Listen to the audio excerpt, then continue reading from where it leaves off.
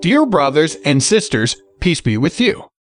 Today's devotional scripture is taken from Revelation chapter 21, verse 1 to 5. Then I saw a new heaven and a new earth, for the first heaven and the first earth had passed away, and there was no longer any sea.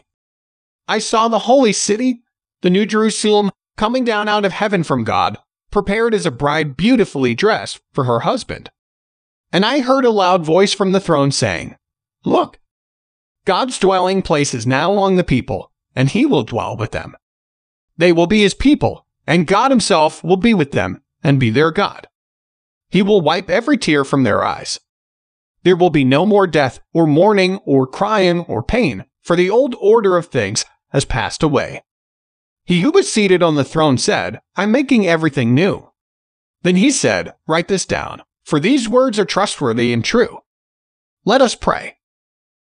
Lord Jesus, thank you for giving us a hope and a future. May our whole lives bring praise to you. Amen. May your Father in heaven give you the wisdom and understanding that comes from the Holy Spirit, so that you grow to know God better. Today's devotion is brought to you by Growing Faith at Home Ministries.